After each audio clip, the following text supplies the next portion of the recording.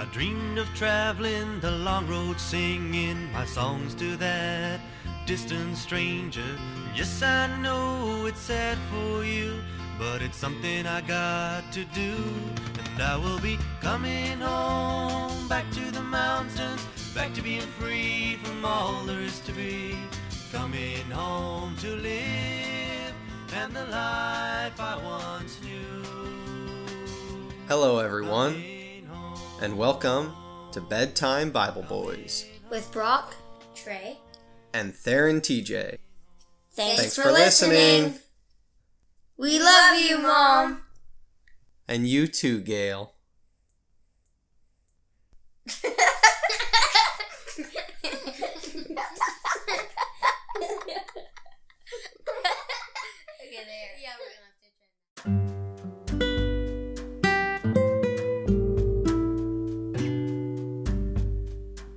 We are in chapter 7 of Jeremiah.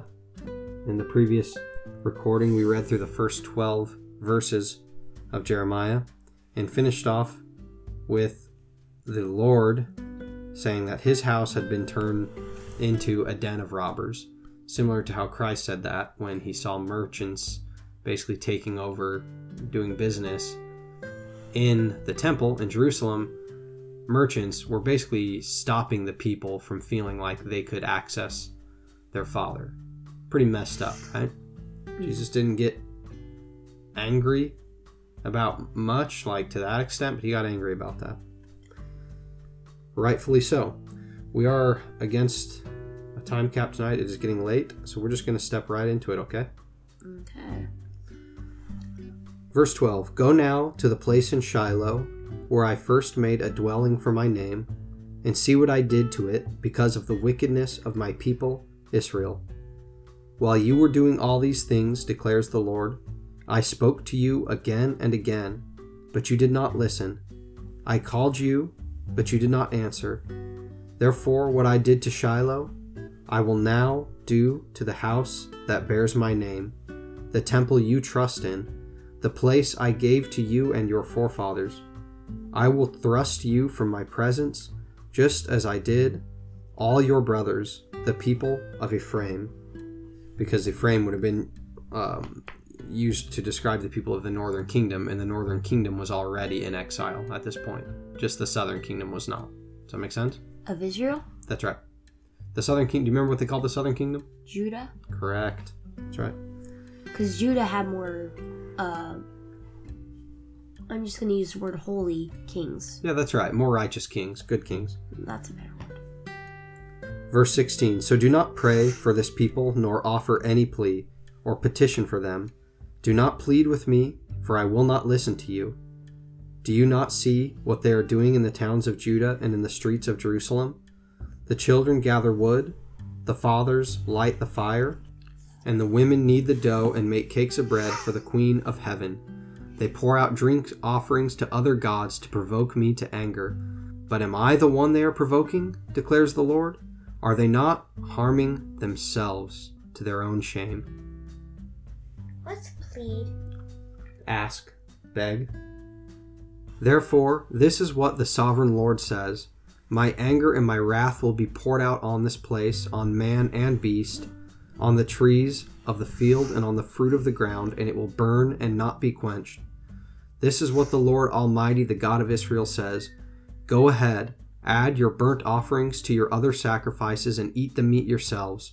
For when I brought your forefathers out of Egypt and spoke to them, I did not just give them commands about burnt offerings and sacrifices, but I gave them this command, Obey me, and I will be your God, and you will be my people. Walk in all the ways I command you, that it may go well with you. But they did not listen or pay attention. Instead, they followed the stubborn inclination of their evil hearts. They went backward and not forward. From the time your forefathers left Egypt until now, day after day, again and again, I sent you my servants, the prophets. But they did not listen to me or pay attention. They were stiff-necked, and they did more evil than their forefathers. When you tell them all this, they will not listen to you. When you call to them, they will not answer. Therefore say to them," this is the Lord speaking to Jeremiah, "this is the nation that has not obeyed the Lord, its God, or responded to correction. Truth has perished, it has vanished from their lips. Cut off your hair and throw it away. Take up a lament on the barren heights, for the Lord has rejected and abandoned this generation that is under his wrath." He's not happy, and it makes sense. Here's what I want to challenge us with tonight. I have lived my whole life with this belief that's been taught to me since I was a little kid, that God is for the United States of America. I've always believed that. I just always have. When I read the Word of God, I have a hard time reconciling that thing that I was taught when I was a kid. And I look at exactly what the Lord said to Jeremiah about how it makes him feel when nations continually bat him away and do not turn their heart to him and are stiff-necked and serve other gods and provoke him to anger and basically stomp underfoot the work that Jesus Christ has done. And I think, why do I feel that we have any reason to believe that we're going to be a nation that's any more blessed than any other nation? Our leadership doesn't support the things of God. We don't promote the things of God. Our higher powers don't yield to what the Lord might say about a given situation. We don't teach things that are scriptural. In fact, a lot of the things that we push at a high level in this country are against the principles of what God would say is right and is wrong. And most of all, and maybe most of all, because everybody's going to assume I'm talking about, issues of lifestyles or issues of alcohol abuse or things like that, but most of all, probably just love. Just love for him and love for your neighbor is probably the one we strike out on the most. And so it's just hard for me to reconcile that we would be a favored nation among any other when I read what the people of Judah were doing, and it's like I feel like I'm reading a section out of the newspaper in our own land. We could be discouraged by this. I don't think the Lord would call us to be discouraged by this. I think instead he would call us to act. He would call us to become that light. He says, you know what? The whole world may look at me and they may laugh at me and they may reject me and they may cancel me, but they cannot cancel my Father. So I'm going to speak his word. I'm going to stand up for the things he believes in.